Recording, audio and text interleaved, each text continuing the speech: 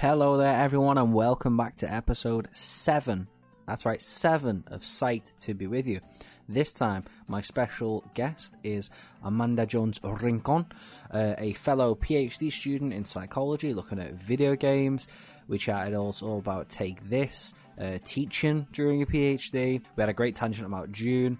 This was a really fun episode with a really just awesome guest. It was a great time. I hope you enjoy it as much as I do. As ever, all the information and links and all that is in the description wherever you found this podcast. I hope you enjoy it. If you do, let us know. Give us a review, all that type of business. But yeah, enjoy the episode. I really hope you do.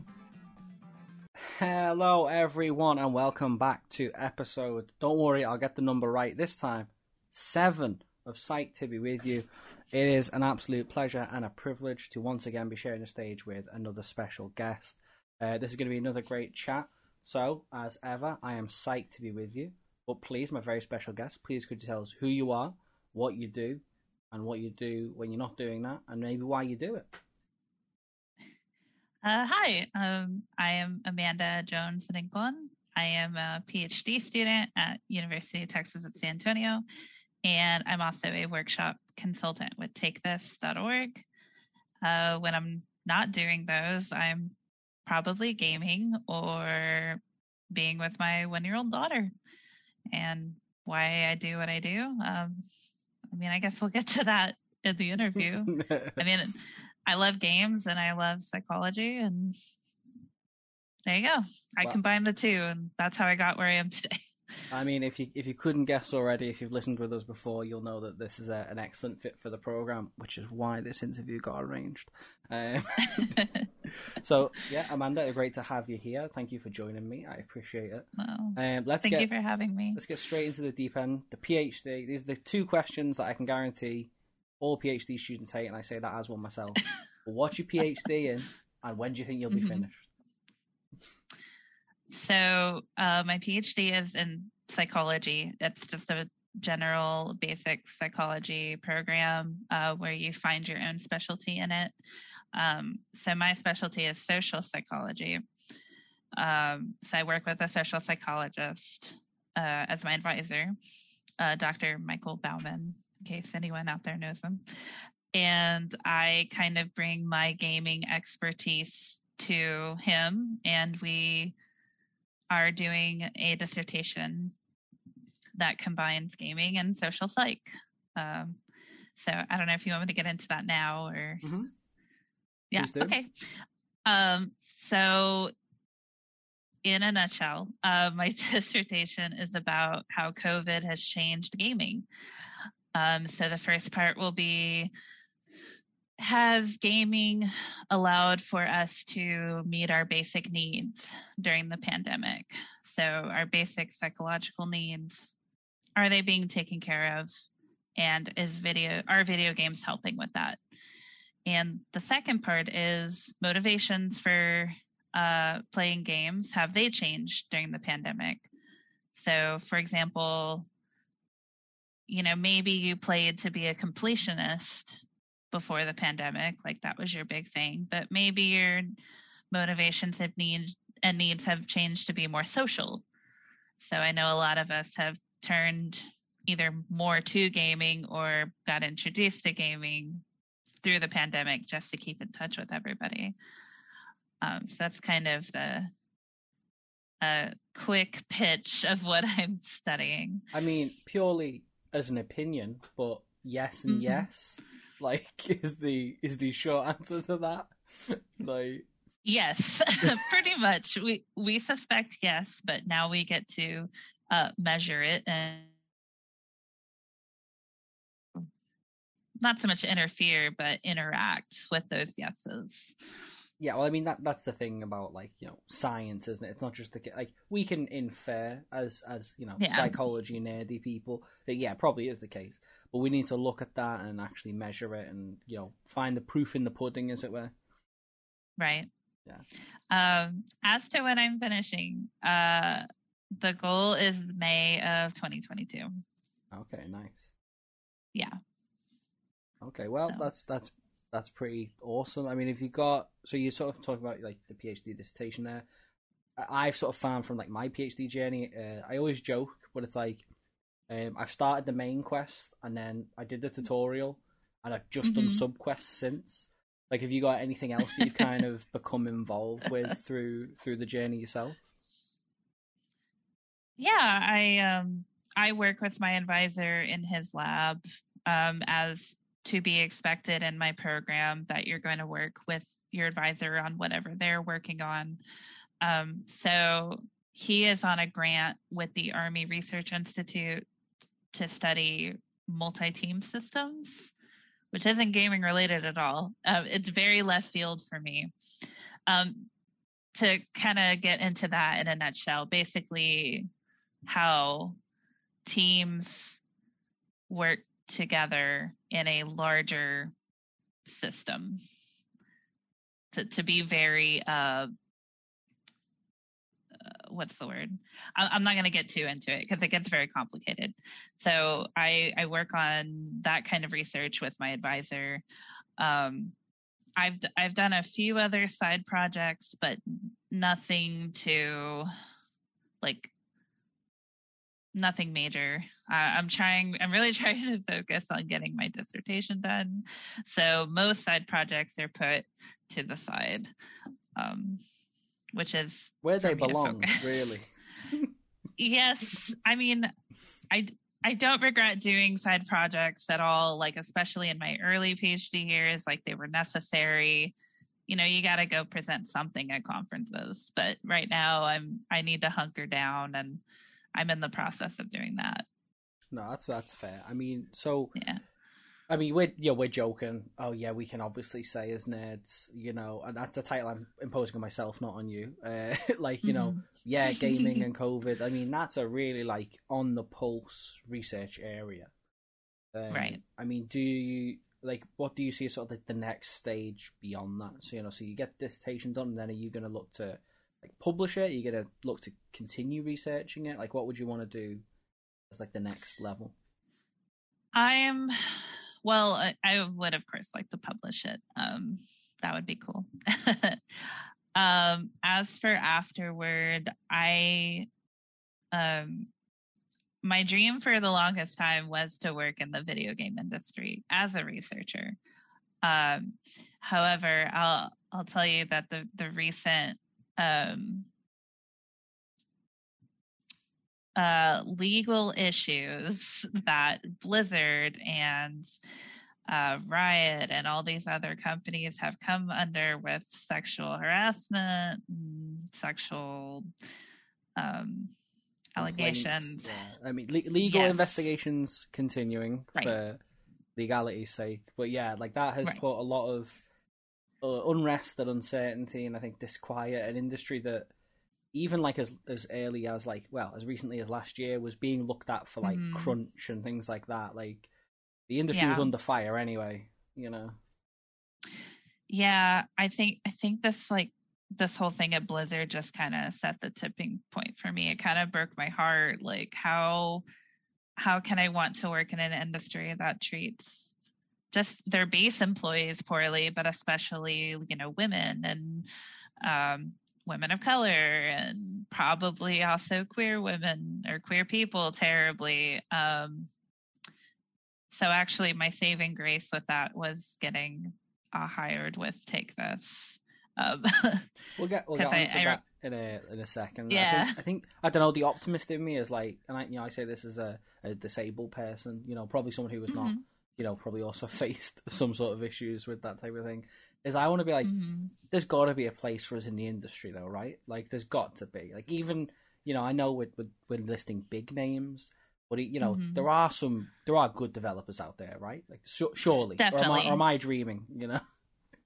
I know. I definitely think that there are good developers and people in the industry. I just I think the overall sense of trouble just kind of was the straw that broke the camel's back for me. I Yeah. don't know.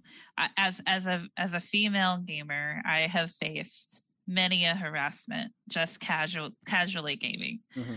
right? And I knew it happened in the industry. I mean, this stuff unfortunately happens in all sorts of industries. But just knowing it was this bad in like my dream job just kind of especially hit me really hard.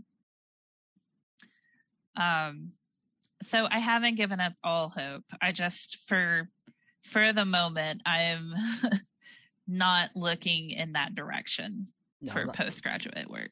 That's fair. And I think, if that makes sense.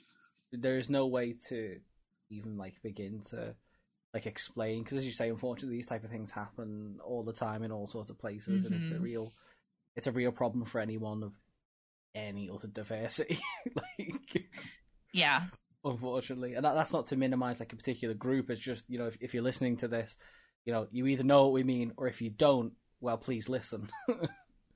Right. Yeah. I'll speak to how I've been affected as like a woman and as a someone who is queer, but I can't speak to other people of other demographics. Yeah. Okay, so that's like the reach out side of stuff. Take this again. If you've been with us before on the show or on the stream, you'll know we love Take This. Let's talk about Take This, because I was like as enthused when I heard that you got this position as I think I ever have for anyone getting another job. Despite the fact that we only know each other through Twitter, but I was like, yes, this is amazing. I'll admit, when I got the email saying I got accepted, I totally cried. I was so happy. I was so thrilled. So I am a workshop consultant. So sorry, for those that don't know, I'll let you do the full pitch, but what is Take This? So go on, you're the employee. Hit everyone with it. Oh boy. So Take This is a nonprofit mental health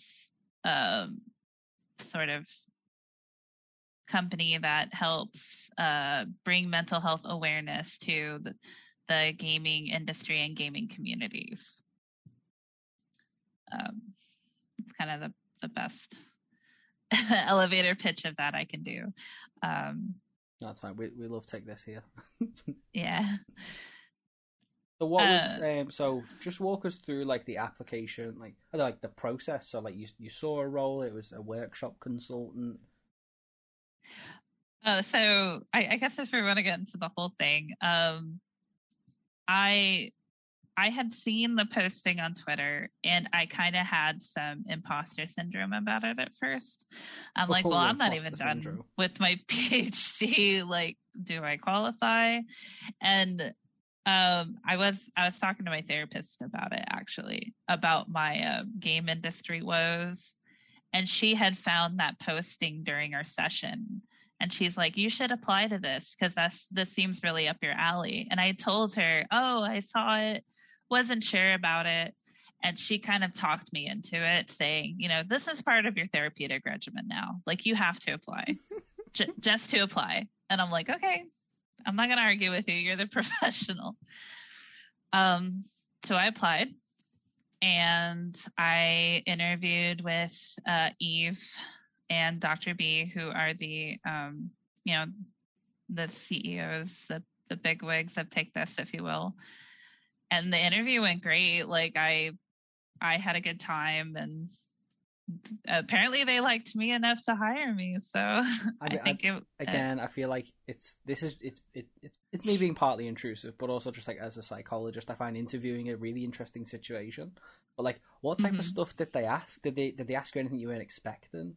They like, because we've all had interviews for stuff, right?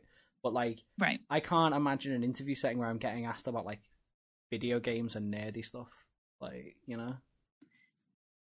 So, well, as a side note, whenever I bring up like in interviews in general, like to like, I guess more ordinary jobs, if you will, I have brought up that I've been a gamer before, and then sometimes those interviews do devolve into gaming.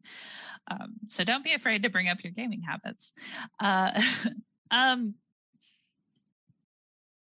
mean, well, at first it was kind of maybe a typical interview, and then they asked me my opinions on pretty hot topics like violence in gaming, gaming addiction, intersectionality. And this is all stuff that I've either studied or researched. So I felt pretty confident, telling him how I feel about it. What I think the pros and cons of each of those are, like where we stand research wise.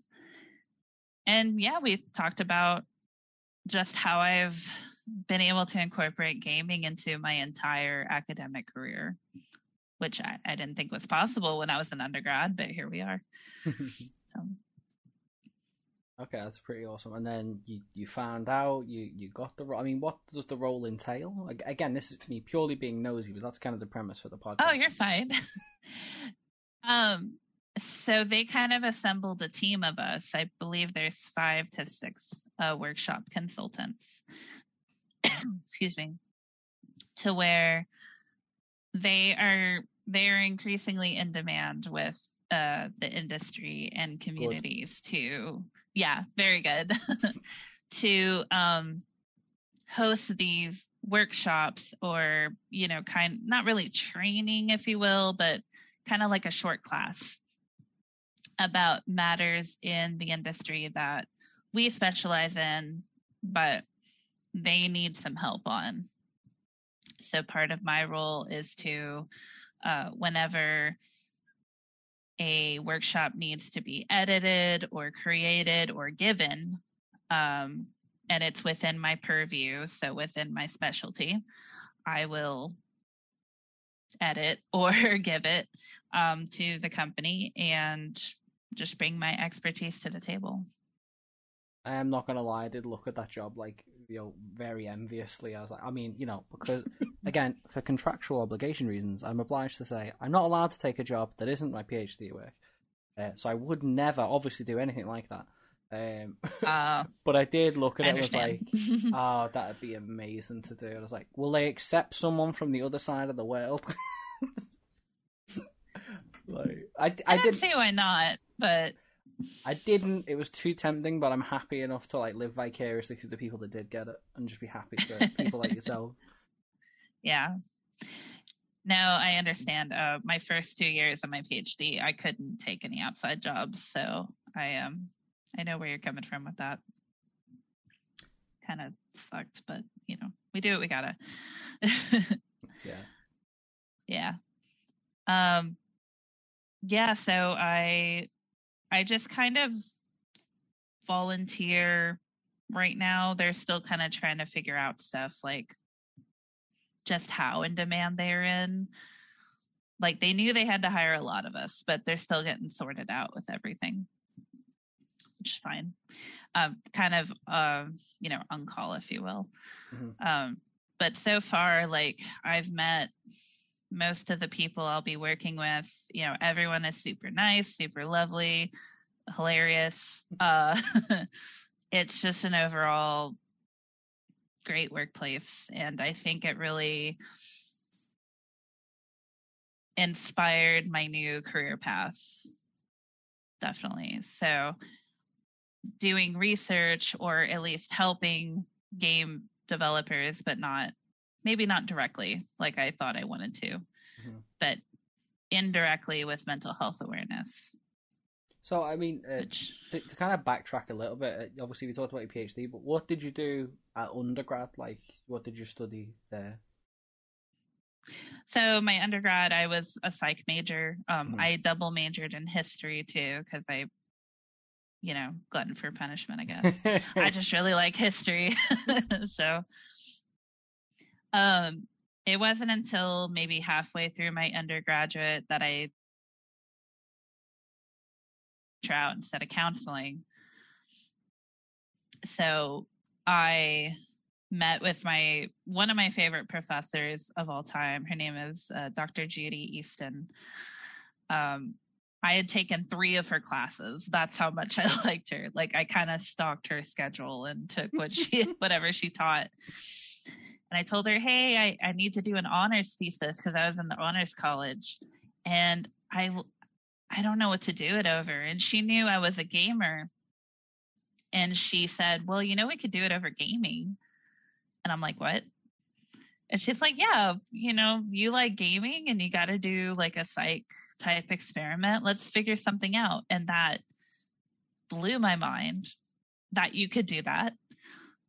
And I remember when I was looking up literature for the thesis paper, I was not expecting there to be so much. This was in 2014. Right. So there was plenty of stuff, but little undergraduate me had no idea just how vast gaming research was. Mm. And so I credit her with putting me on this path because she really inspired and motivated me to study what I loved. That's pretty cool. And so finished my undergrad, and then I did my master's in psych research. So very similar to what I do now. And that thesis was also over gaming. Okay. Well, the reason I asked that was sort of because, and like this episode is not sponsored by Take This. I mean, I wouldn't take their money anyway, but you should totally check Take This out just as a point of reference. We love Take This. But because I've genuinely, I'm sitting here doing a PhD and I'm also a glutton for punishment. So I'm kind of sitting here going, maybe I could go back and do a master's in game design or something, just to have that the very the Kelly Dunlap-esque Dr. Kelly Dunlap be the complete package, because that way I'd be research and game design itself. Have you thought about as that as a potential route? Oh no. No. Fair. I admire her.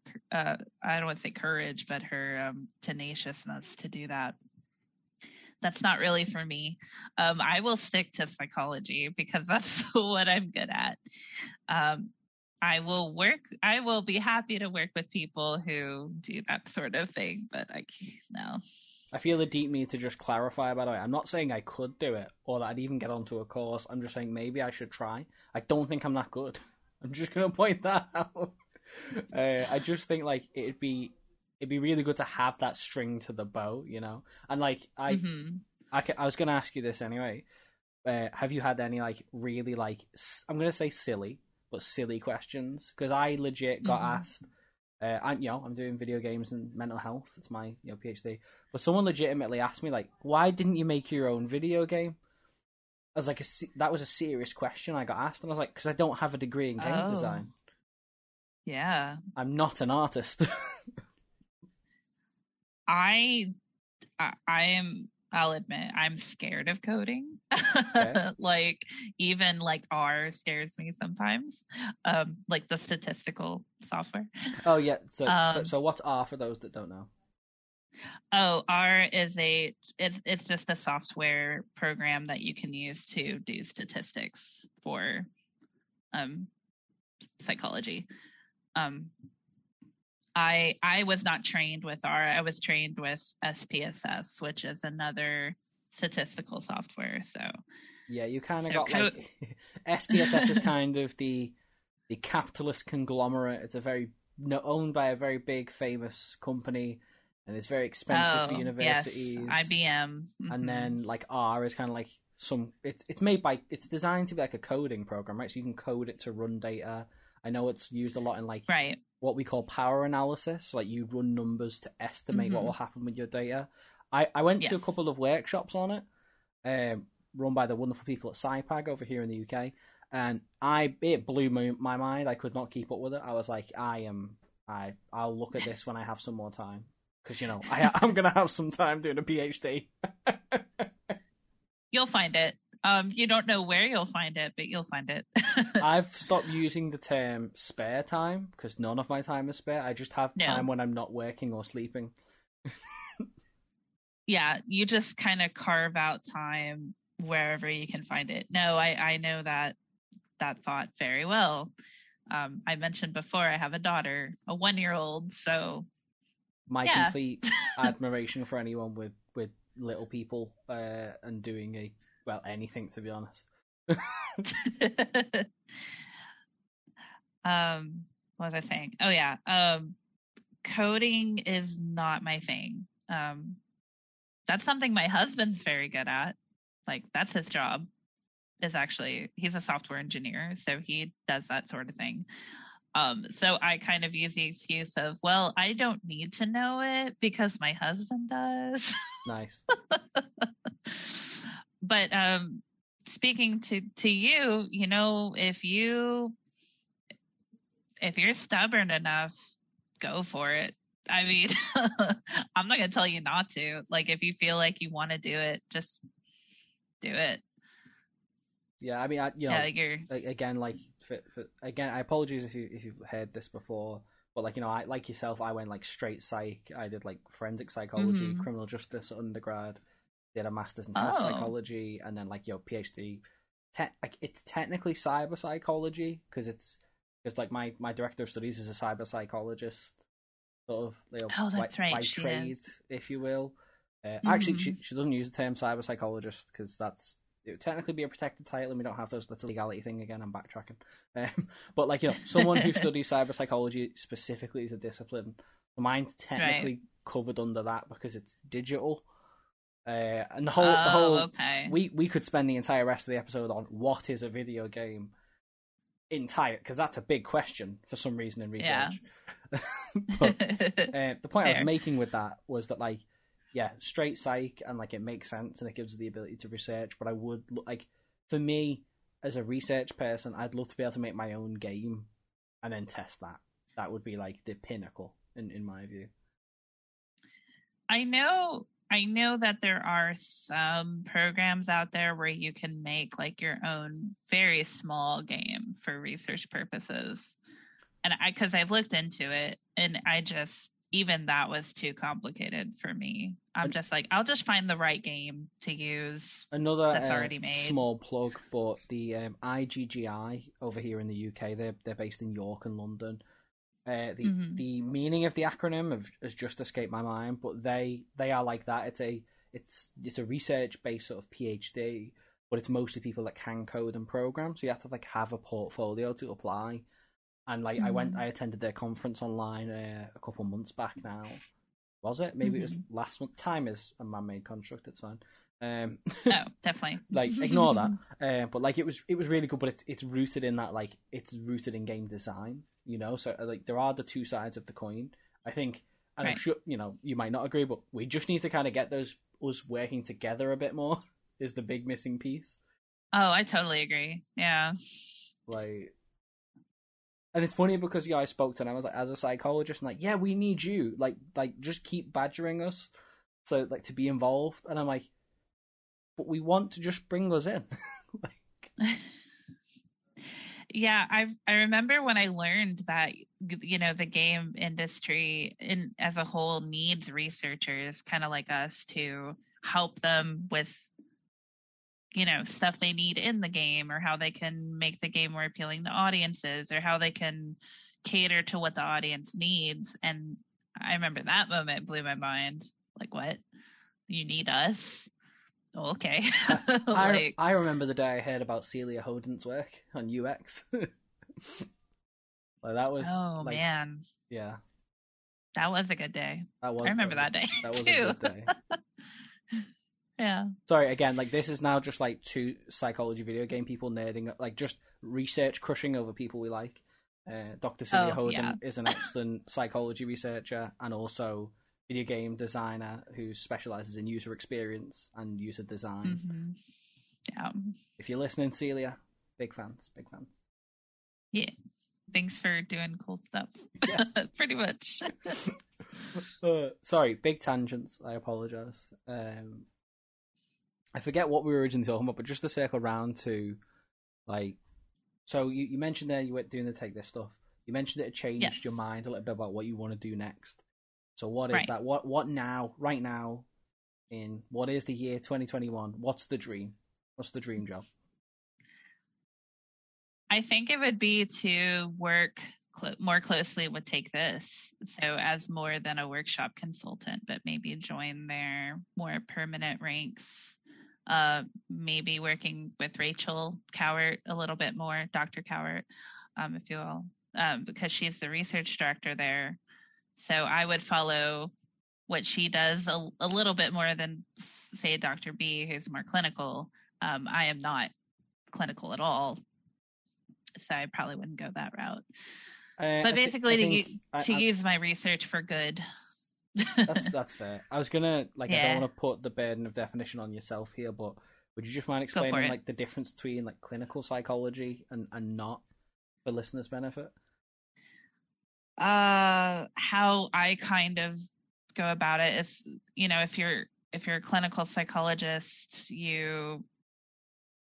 at least this is what I know from my schooling. Like you're going to see clients, or you're going to be, maybe more of a therapist without doing the certification route. You do more medical things. So I believe there is some research involved, but it's not as research heavy as just being, a research psychologist. Yeah. However, that definition is not, what's the word? Definitive. I don't know. Ironically. There you go. Yeah. Definitive. No, I mean, it's genuinely really complex. I mean, like, again, in the UK, like, you can do medicine and then do psychology and then therefore be a psychiatrist. You can also do psychology and then, like, so in like how I understand it is, you have to do an undergraduate in psychology, maybe a master's and more specialized, but then you would have to do clinical at doctoral level, and that is more, you want to be working in hospital settings, you want to be working in a much more like medicalized sort of view of like psychology. That's generally it. And then in the UK at least, everything else is kind of other disciplines, and it kind of splits like into health and cyber psychology and all that. That's pretty much how it is generally here in the United States. So I know clinical PhDs, they take way longer because you have to do maybe rotations or hours to get your clinical hours in that are required to graduate. And I'm not. I used to be interested in that, but now I'm like, nah, research only. I'm good with that. PsyDs are like really, really like much rarer in the UK. They're much harder to come by. A lot of them, to get onto the program, you already have to have a job that facilitates you getting those hours. Like, it's not like if they put you on a placement. So they're much more. We tend to just have a lot more research-based kind of community in psychology in the UK. I mean, I might be wrong in that. That's maybe it's my opinion. I don't have any data to back that up, but that's very much my impression, particularly as someone who, up until last year was looking at doctoral programs all the time to try and get onto them, Yeah. I don't know too much about PsyDs to comment. I was just always told during undergrad, if you want to do research, PhD is the way to go. And I'm like, okay. So I didn't even look at any PsyD programs. So, I mean, I suppose the takeaway there is any aspiring psychologist, just, find what you like and then pursue it. Pretty much. Yeah. Just be stubborn about it. Go for it. So, to step away from work, you mentioned you're a big gamer. I'm obliged to say, what else do you do when you're not working? Gaming. My daughter. Sometimes I get on reading kicks. So I just finished reading Dune to get ready for the new movie coming out. Didn't it get released over there with y'all before us? No, that Europe have it. Europe have it. We don't get it until 21st of October, and I'm very angry about it. Oh, okay. I think we get it the 22nd, so that's a bummer. I mean, if that isn't, and apologies for being political, but if that isn't Brexit, I don't know what is. I want my Dune now, Dermot. I'm looking forward to it. My best friend is huge into Dune, and she's like, let's go see the movie. And I'm like, okay. And she's like, but you have to read the book first. And then I bought it was a 800-page paperback version of it. And I'm like, okay, I guess I'll read it. And I liked it. I didn't think I would. I'm not really big into sci-fi novels, so. Well, I am a huge Dune fan, so I feel a big need to just we'll keep it spoiler free. Keep it spoiler free for the benefit of the movie coming out. For But sure. what did you think? Because I've read all of the books. I'm actually rereading them because, like yourself, I reread Dune to get into the movie, and I was like, you know what? Let's just go through the whole series again because I'm at the end of the third book, Children of Dune, at the moment. I will say it's a bit easier for me because, like, you know, being a person with a visual impairment, I listen to audiobooks. That makes it a bit easier to digest. Oh, okay. Like I can read Dune and walk my dog at the same time, or like, you know, I can multitask because listening's a little bit easier. Right. So it's a bit easy for me to consume them. But like, oh wow, Dune is good. I appreciate audiobooks. I'm more of a fan of, I guess, the more traditional way with a paperback, but audiobooks, I'm very grateful that they exist because people like you and people like who just can't sit down with a book can still enjoy a book. You know what I mean? I really like. Sorry, this is like a tangent within a tangent within a tangent. Go Like, for it. I remember like when they tried to market audiobooks like to mass market. Like I remember like when Audible like wasn't owned by Amazon, if you can remember that far back. And like it was like whoa, like they're trying to sell audiobooks to not blind people. No one's gonna pick that up. And then like podcasts became a thing, so and then everyone realized I actually quite listen to people go on about stuff. And that's basically what an audiobook is. Pretty much. Okay. I liked it. I think the first maybe 50 to 100 pages, like before they get to the Dune planet, Arrakis, are a little slow. But once they arrive and stuff hits the fan, if you will, I couldn't put it down. I was like, I have to know, like, what's Paul doing? What is the Baron doing? What's Lady Jessica doing? Like, I had to know everything. So. Okay, so I think actually, so you know, I got excited because you mentioned Dune. But for those that don't know, it's a sci-fi novel written by Frank Herbert. I think the original was like 65. Yes. Yep, it's that old. There was a 1984 movie directed by David Lynch, which many people don't like. I haven't seen it, but I do want to watch it because I'm a David Lynch fan. Side tangent. But the general, you know, it's very very metaphorical, very allegorical, if you will. Definitely. You know, I'm gonna go out on a limb and say it was very inspirational behind Game of Thrones. If you like that, you'll probably like Dune because it's these houses. There is lots of political stuff going on. There's lots of action stuff going on. It's like, you know, you kind of have to envisage all the pieces on the chessboard at once to get a real idea of what's going on. But as you say, like, you get invested in these individual characters. Like, well, what's Paul gonna do? What's Lady Jessica up to? Whose motivations are really behind who? Yes.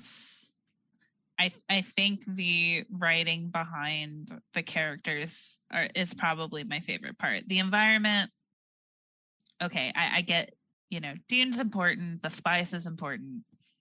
All right. Yeah, this isn't a spoiler, but like spice is a metaphor for oil. Everyone wants all of it. Oh, it is. Wow, I didn't think of that. Mind blown. Anyway, the way the characters were written really like kept me going, and I do plan on getting Dune Messiah to read next once I have some reading time. So I like Messiah. It's definitely a change of pace, and it's much smaller, much shorter than the original Dune. But oh, good. Okay. And then this is like proper literary stuff. But like, you know, I'm a fan of Lord of the Rings, but there's that like age old meme of like Tolkien spends 5 pages describing a tree. For as long as Dune is, like that 800 pages, not much of it goes to waste. You really do get a very good sense of the world and the groups of people and their beliefs and the universe and how everything interconnects. And like you say, like if you go down that rabbit hole, I'm super invested. Yeah, I'll have to let you know what I think of Dune Messiah then, because my advisor, we were actually talking about Dune at our meeting yesterday, Monday, and he's like, well, the books get a little worse as they go on, so, and I'm like, okay, well, I'll take all of them with a grain of salt. So hopefully they hook me as much as the original. But we'll see. I'll go out on a limb and I'll say I think Children of Dune is my favorite out of the lot I've read, because so there's 6 novels originally written by Frank Herbert, then he passed away, and there was this whole there was a 7th novel that his son and a writer wrote, but they split it in 2 books. They're definitely not as good. Just the style of writing is not quite up there. But I read it because I want that conclusion to the story. Since then, there's been like a whole load of prequels and spin-offs about the houses and stuff. And people are like, if you really, really like Dune, read it. But they're definitely not as good. So I kind of agree that like they maybe do decline a little bit, but like they're so good anyway. That's not bad. Do you know what I mean? Like, yeah, I'll give it a shot. And like definitely. like 3 and 4 is pretty good. I think again, like spoiler free. The wildest thing I think to get your head around is that 1, 2, and 3 all follow each other quite soon in time. I think there's only like a decade between like the start of Dune and like the end of Children of Dune, and then there's like a big leap. And I think that can be like why a lot of people like, well, this feels really disconnected, if that makes sense. Okay. Yeah. But yeah. All right. I'll keep that in mind. Sorry, big fan. Dune tangent over. So you like to read? Yes. Yeah, I mean, honestly, it's mostly gaming, either with my husband or I'll get on my friend has a huge Discord where most of us get on every night, and usually we're all playing different games, or some of us will be playing a game together while the others are playing their own thing, but we all just talk and chill, and it's what I do most nights. So that's when I play. Well, I'm kind of playing a lot of games right now, so I don't know if you want to go into that. So let me just sort of say, like, so what do you play on? What formats, platforms? Oh, PC, definitely. Yeah. I have a PS5. We were very fortunate to get one. Those are the main 2. We do have a Switch, but I haven't played it in a minute. And then that's it. Okay, so then have you played anything good lately? You want to tell us what you've been playing? So I am the kind of person who plays a lot of games at once, depending on my mood, what platform I'm on. My husband and I share a Steam account because it's just easier for games that way. So if he's using Steam, what am I going to play on Xbox Game Pass? So overall, let's see. I'm replaying Kingdom Hearts 3 on the PS5. I'm playing Stardew Valley with one of my best friends. We're going through it together. Playing The Binding of Isaac, which is a roguelike dungeon crawler. One of my favorite games of all time. For anyone that just Googles that, it's quite graphic, though. Do look after yourselves. It is, yes. It's kind of disturbing if you're not used to the game. Or Ed McMillan's sense of humor, if you will. Yeah. He also made Super Meat Boy. So if y'all are familiar with that. I'm replaying Hades, which is another one of my favorite games. I mean, when you say replaying, I mean like the roguelikes ever actually end? So, no. I completed Hades on the Switch last year, shortly after I gave birth to my daughter. So being on the Switch was very easy to be in bed with her, watching her as a newborn. And then I got it again on PC because I had an itch for it. And I'm like, I want achievements this time. Okay. And then I'm playing Boyfriend Dungeon. Actually, I know another Take This plug. They were playing it on their Twitch channel. Okay, let's just talk for a hot minute because oh my days, that was hilarious. Like honestly, it'll be on YouTube, so I'll put a link in the description because honestly, it's just worth watching. It was hilarious. I'm putting it this way. I like take this so much. I watch the streams back because time zones. It's usually starting when I'm going to bed over here.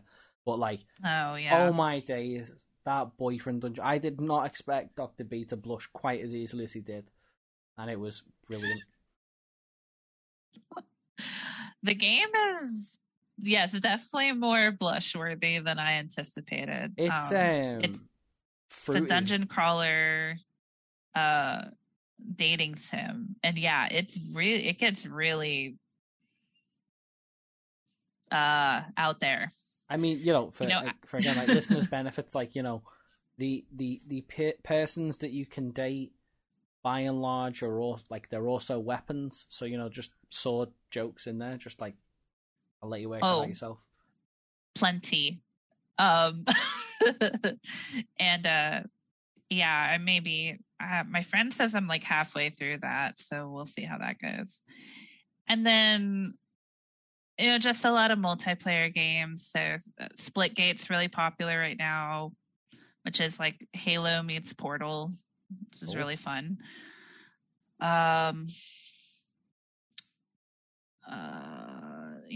Never want to turn down Jackbox or Among Us.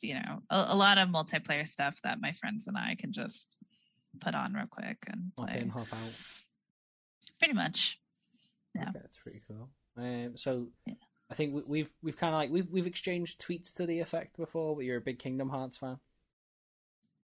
So that's my favorite gaming series of all time. Nice. Yes.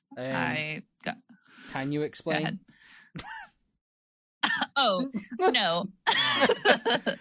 Again, for listeners' benefit, like it's a well-known meme that the Kingdom Hearts, like I'm gonna say canon, just doesn't make sense. I will defend it to the extent to where if you play all the games and if you actually like care about the universe and the canon, it's not too difficult.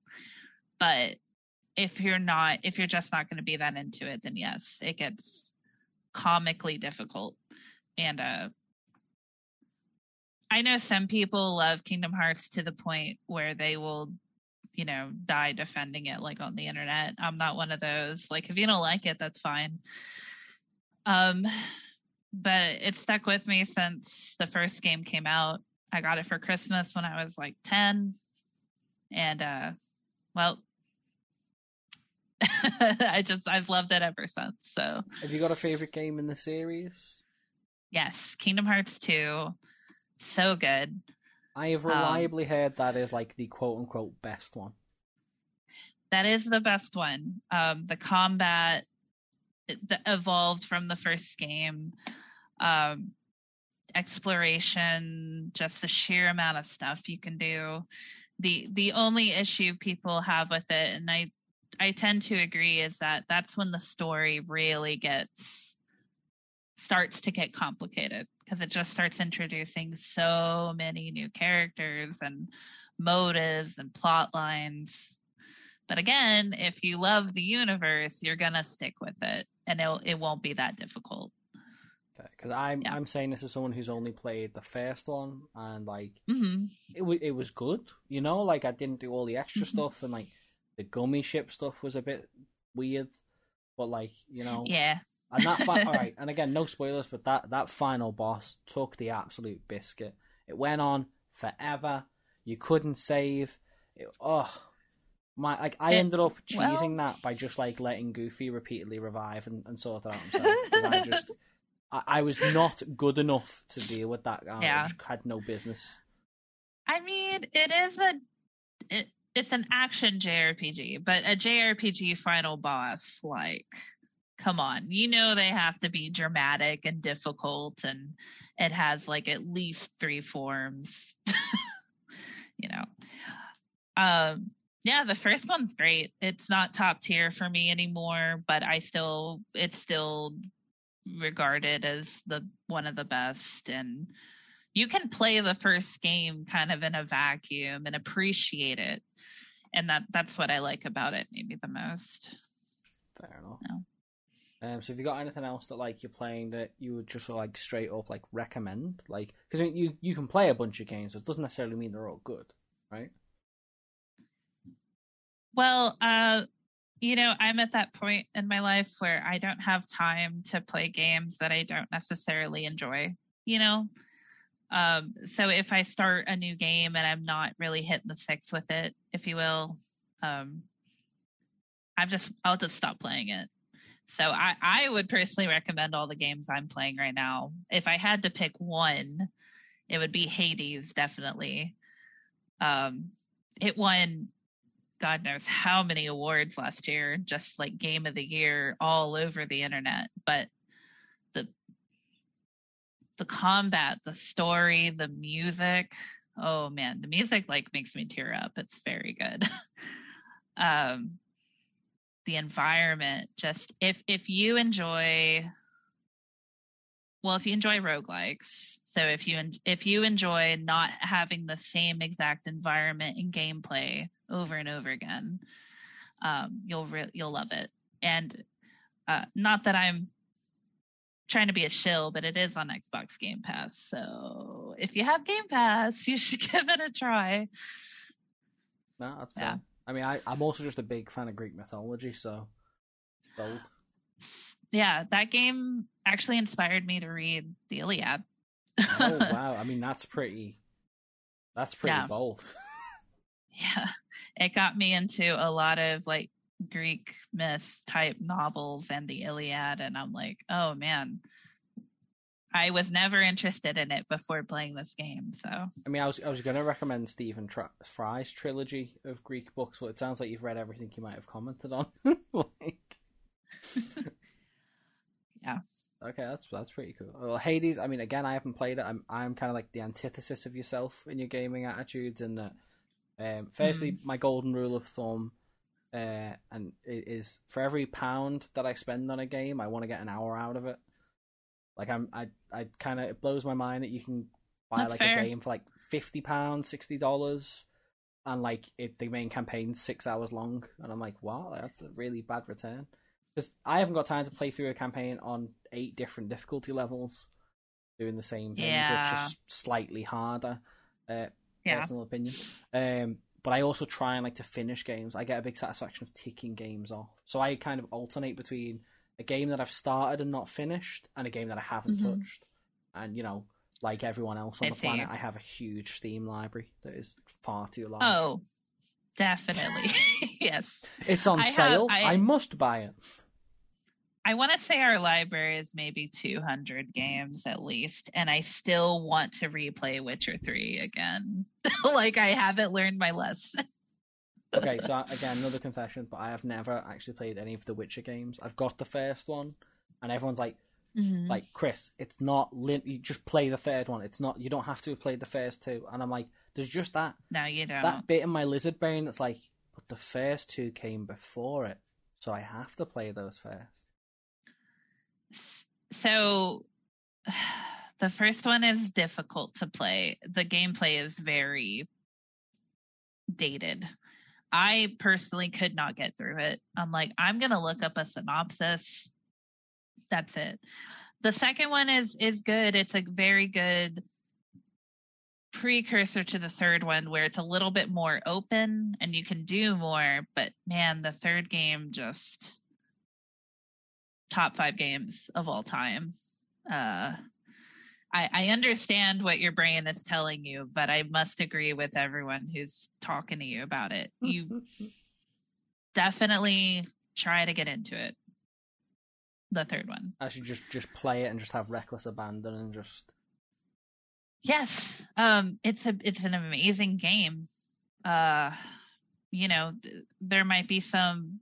Well, now that I think about it, there might be some issues with accessibility that may be a hindrance that I kind of don't need to think about. So maybe look into that first. Yeah, I mean, that's a side thing. I think, like, particularly, it's partly an excuse and also a taste thing. But like, that's one of the reasons I find MMOs really difficult to pick up, because there's usually a heck of a lot going on.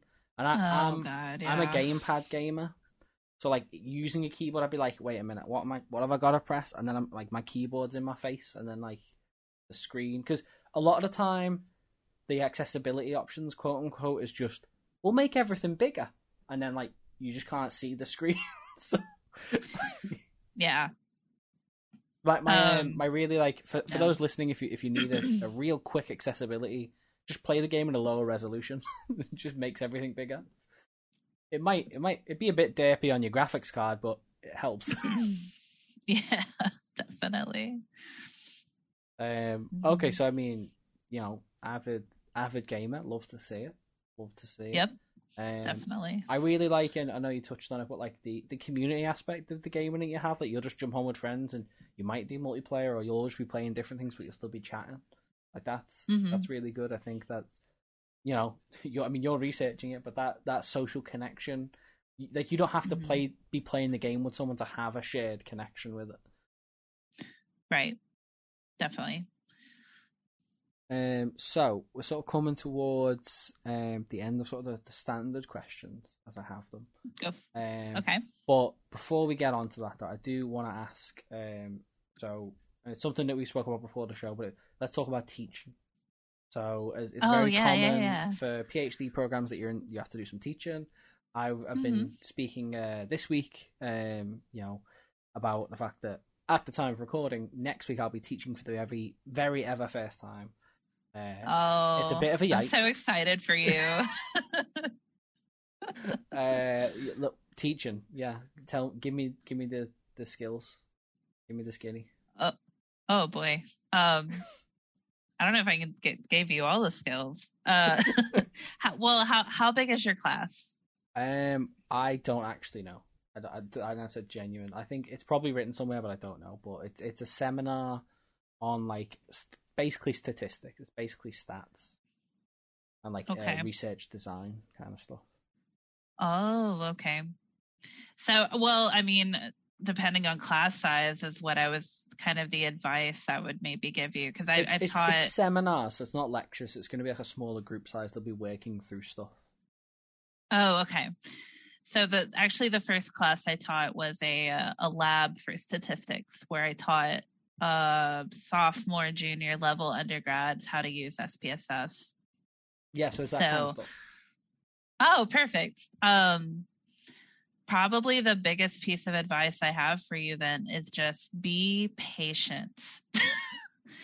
For a lot of your students, this is probably going to be the first time they've laid eyes on the software. It's going to be the first time I've seen it in a very long time. I'll tell you that for nothing. So definitely go through the lesson on your own before teaching it, just to kind of brush up on it. But teaching is the best way to learn.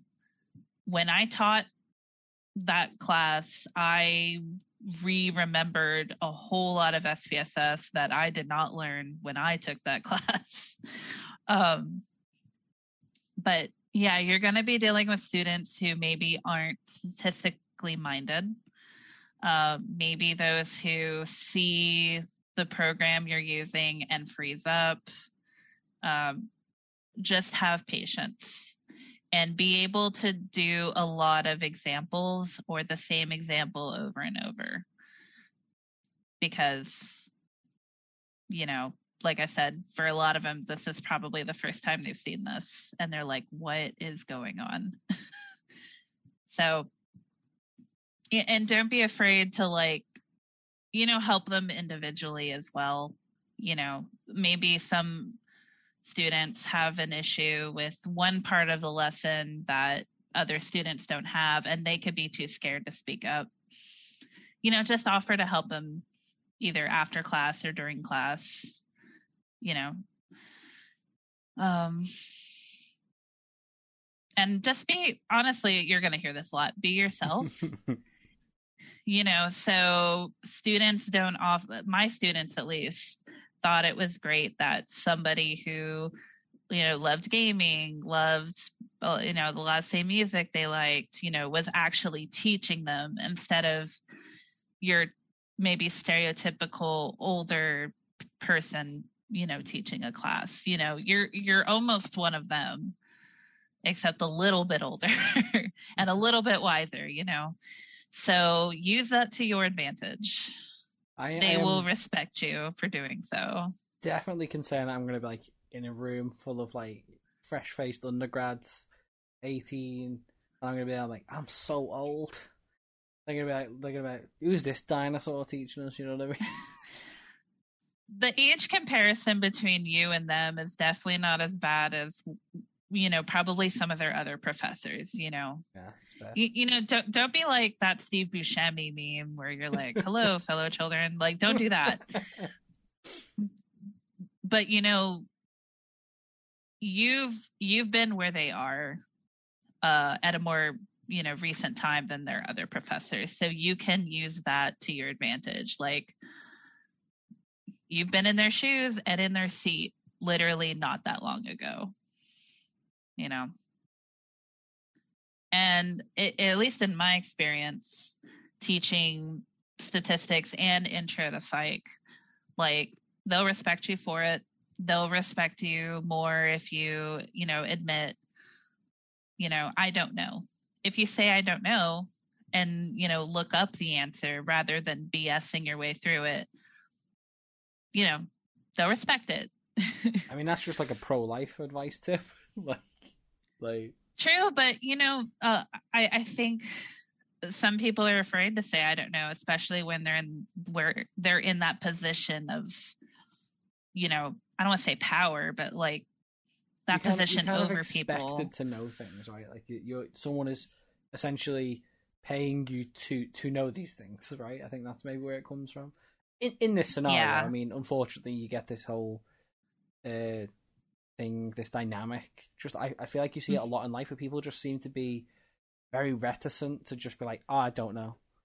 They'd rather BS it and just try and be like, oh yeah, like look it up yourself, kind of shenanigans.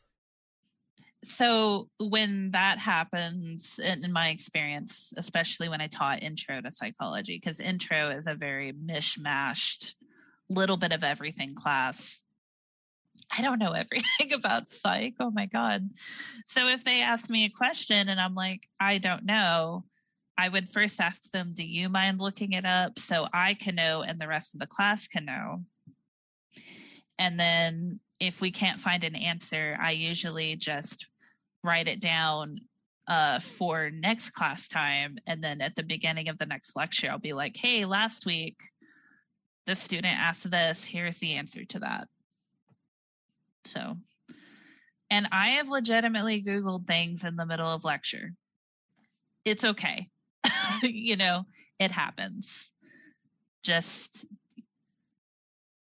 they're 18-year-olds. They're 18-year-olds. Use that to your advantage. Yeah.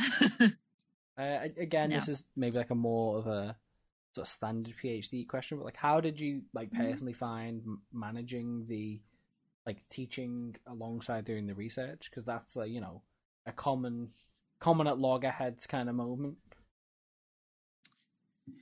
Yeah, I really just, days I taught were teaching days. Like, I didn't really do much of my research work during those days, so I could be more focused on teaching. So those were days where I would grade or manage like our class page, like web page, if you will. Those were days where I had my office hours.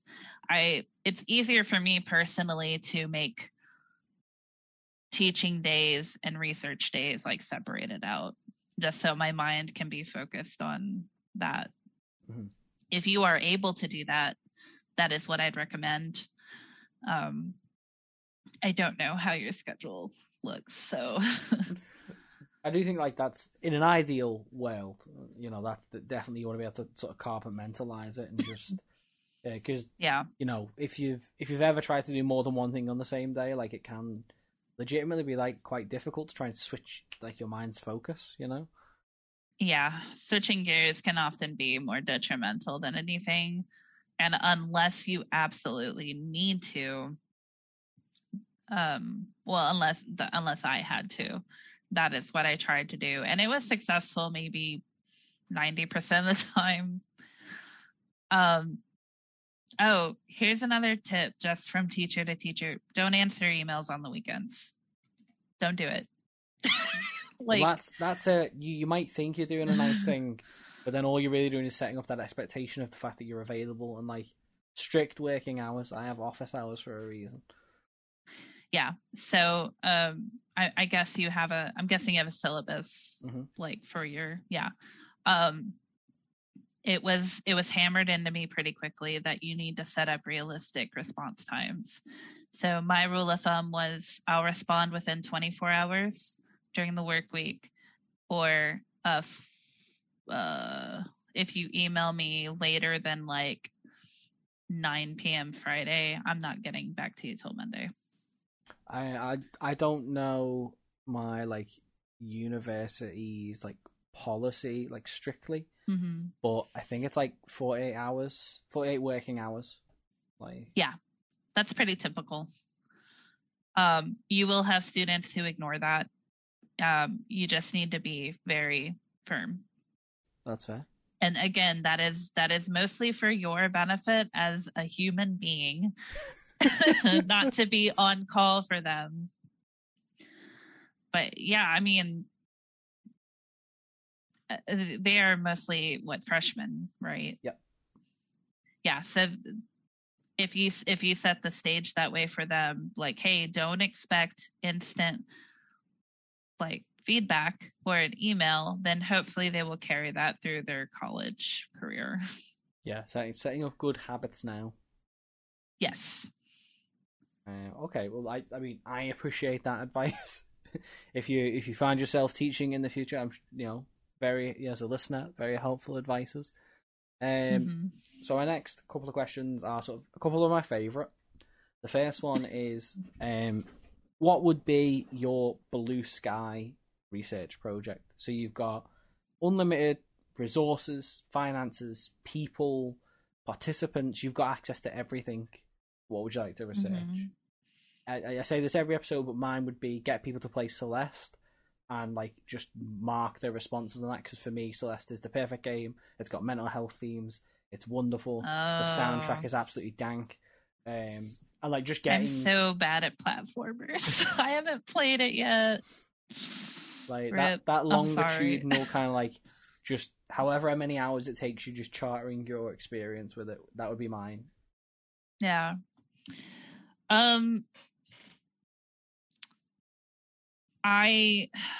So my dissertation is actually one that I changed when COVID hit. Excuse me. My original project was to study couples in gamings. Ooh. And to see how gaming could help couples communicate with each other. That was my original dissertation idea. I've just got like mental images of like people having fights over Overcooked or something.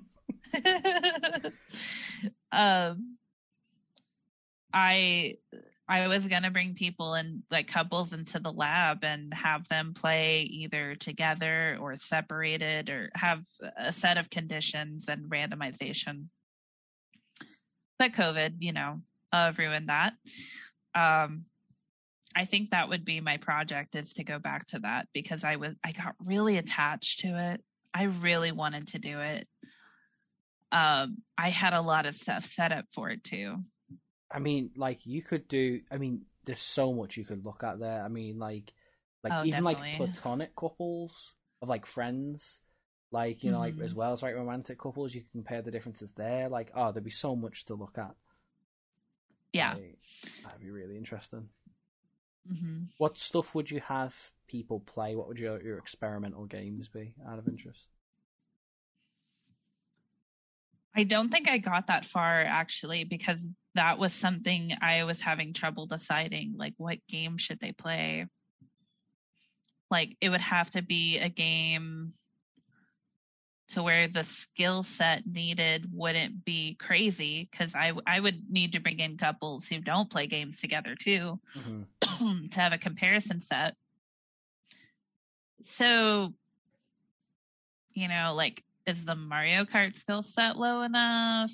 You know, Overcooked would be too much. Like, I can barely get through a round of Overcooked without well, that's the freaking thing. out. Like the actual, it's like with Overcooked specifically, it's a little cooking simulator for those that don't know.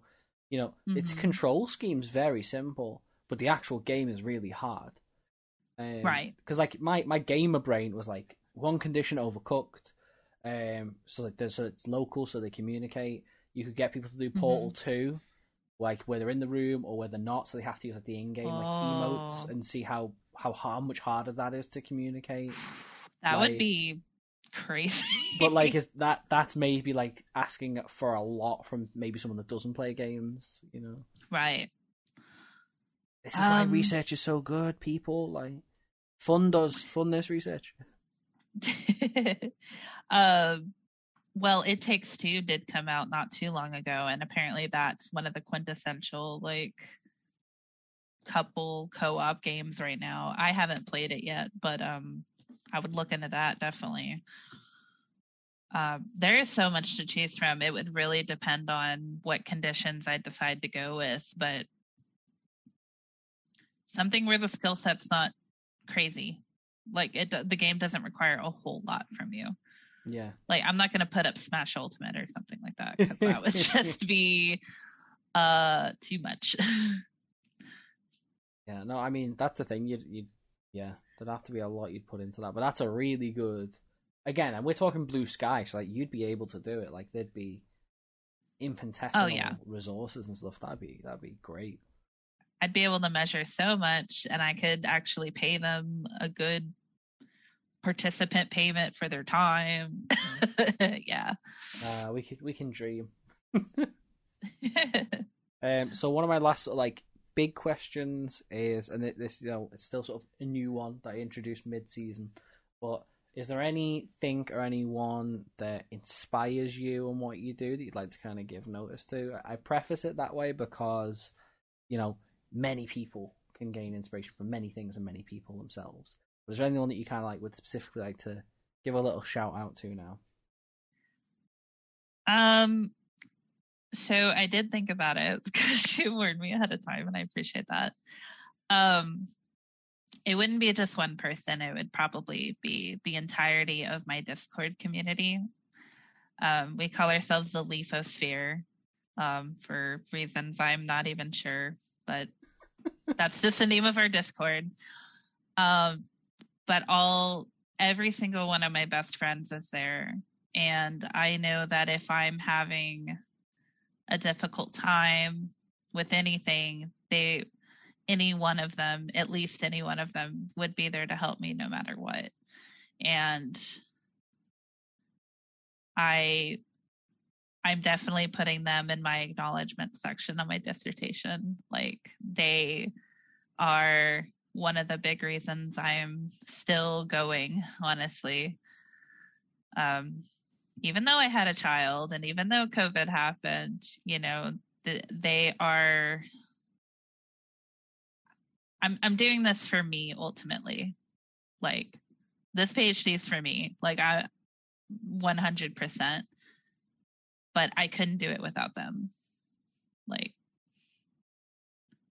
every single one of those people are amazing to me, and I love them very much. No, that's great. That's a great answer. I think, you know, at the end of the day, it's not a thing that I think maybe, okay, again, I'm being very broad sweeping, but like as a society, we're not very good at. You know, there's that joke. Maybe it's a very British thing, but like, oh, we love to complain and not congratulate enough. And I think it's really good to pay, to show gratitude to people. It's a really important thing to do, and that's a real nice one, particularly when, you know, in this case, you've got a real community that inspire and sort of help you push on. Really nice. Yeah. Yeah, thank you. So my final sort of little set, my favorite, like, because it's just a really fun thing. I've learned a lot from a lot of people from these ones, but it's the quick fire questions. So you are on a fantasy retreat to a deserted type of land that you would like, because, you know, you'd say maybe a desert island, but I mean that certainly wouldn't be my bag, so I don't know about anyone else. And it's a retreat. You're not being exiled there or nothing, but you're allowed to take one film or movie, an album, a book, and a game of some sort. Like people have had board games or whatever. You're allowed like all the tech to like one box set. You're allowed all the things to use them, but like you're only allowed to take one with you. What do you pick? Okay. So my film would be Clerks. That's one of my favorite movies of all time. It's a Kevin Smith film. I believe it was his first movie. I can quote a lot of that movie verbatim, and I feel like that's one I don't get tired of. And the soundtrack's really good. My game, oh gosh, one with a lot of replayability. So I probably, you know what? I'd pick Skyrim. Nice. I would definitely, because I've done a lot of different builds in Skyrim, and it's really easy to do like don't touch bows this game, or don't touch shields or magic or only magic, so there's a lot of replayability there.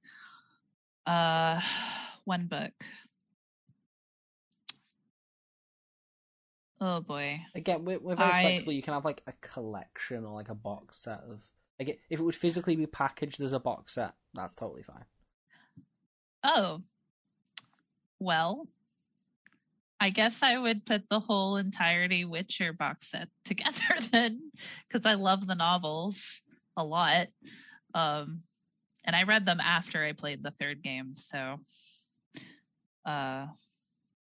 yeah, I kind of did that backwards. And then album, I know it's going to be a Rush album, but but which one? I think I'm gonna go. Do you go for an album, or do you go for a greatest hits? Or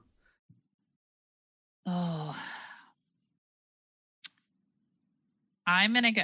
I'll just go with the classic 2112 by Rush. Do I though? Yeah. All right. I'm gonna stick to that answer because I know I'm gonna change it every second I think about it. So.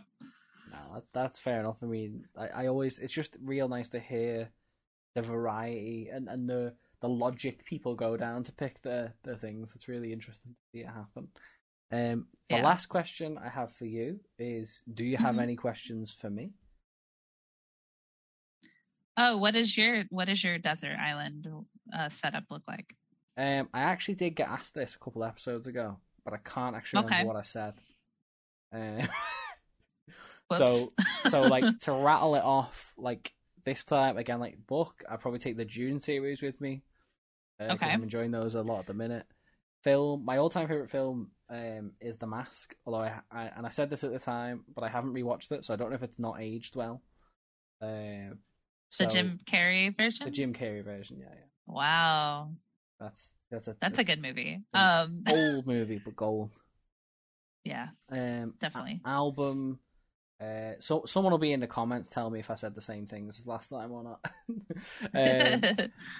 Album, like Fall Out Boy's Folie à Deux, just one of my all-time favorite albums. For me, I'm one of those people where like I like an album to tell a story and be self-contained and feel like you start at one point and go to another. Okay. Albeit the title is like maybe a little bit problematic, because Folie à Deux is a French psychiatric term that's no longer used, called the shared madness of two, and it's a bit icky. But like it was kind of meant to be used because it was outdated, and it's more about the conception than the actual term itself. But I love that album, like one of those like proper teenage emo kind of ones that just really really speak to me. A video game, again. I can't remember what I said last time. I think I love a lot of games. I love a lot of sort of stuff like RPGs. But the games I have sunk the most hours into are all football, like soccer games. I mean, I'm British and I'm from Liverpool, so we like football where I'm from. So it just be like a really crappy version of like Pro Evo or something, just because I could just play it for years. Give me Master League, I'll just accelerate it to like the year 2050 and just have a great time. I mean, that is a game with a lot of replayability too. So I'm you know, like, and I'll freely admit I'm bad for. I love football that much that I can sit there and just play it. I love the feeling of scoring every goal. I love the tactics yeah. of sorting a team out. Yeah. Hey, whatever, melt your butter, if you will. Yeah, exactly. It just does the thing for me as far as I'm concerned. Yeah. Okay. Yeah. So with that, yeah. bring the episode to a close. Amanda, it's been an absolute pleasure to have you on the show. I have truly been psyched. Thank you for having me. To be with you. It's just great to. I like to call it networking, so I'd say this is me working with other really great psychology, video game studies nerd people. It's great to be able to meet and to share the space. Yay! I completely agree. Yeah, we were totally working this whole time. Oh yeah, this is business. Get like on LinkedIn, just be like, well, I was a guest on a podcast. It's a pretty big deal. Like, but yeah, have you got anything else you'd like to add before we wrap up? No, I'm good. That's fine. Yeah. I don't have anything to plug, so just I had a good time. This was fun. So obviously for the people watching on the YouTube, and obviously attached to the description, there's a little link to your Twitter and stuff. Is there anywhere else that people would need to go if they wanted to find out more about you, or is just Twitter the hot space to be? Just Twitter. I don't really put anything anywhere else. So yeah, that's fair enough. Right, well, for the people with a visual connection to the podcast, we're going to move over to the ending screen when I can find it. There it is. As ever, everyone, thank you for listening. I really appreciate it. I hope you've enjoyed this episode as much as I have. And until then, until I see you next time, look after your mind, body, and soul. Goodbye. Bye. Well, thank you so much for listening to another episode of Psyched to Be With You. I really hope you enjoyed it as much as I did. As ever, if you did enjoy it, please leave a review wherever you listen to your podcasts. It really, really helps. If you want to keep up with all things Blind Psyche, check out the episode description for a link, or you can go direct to linktr.ee/Blind Psyche. Thank you so much for listening. As ever, look after your mind, body, and soul, and I will see you again very, very soon. Bye-bye.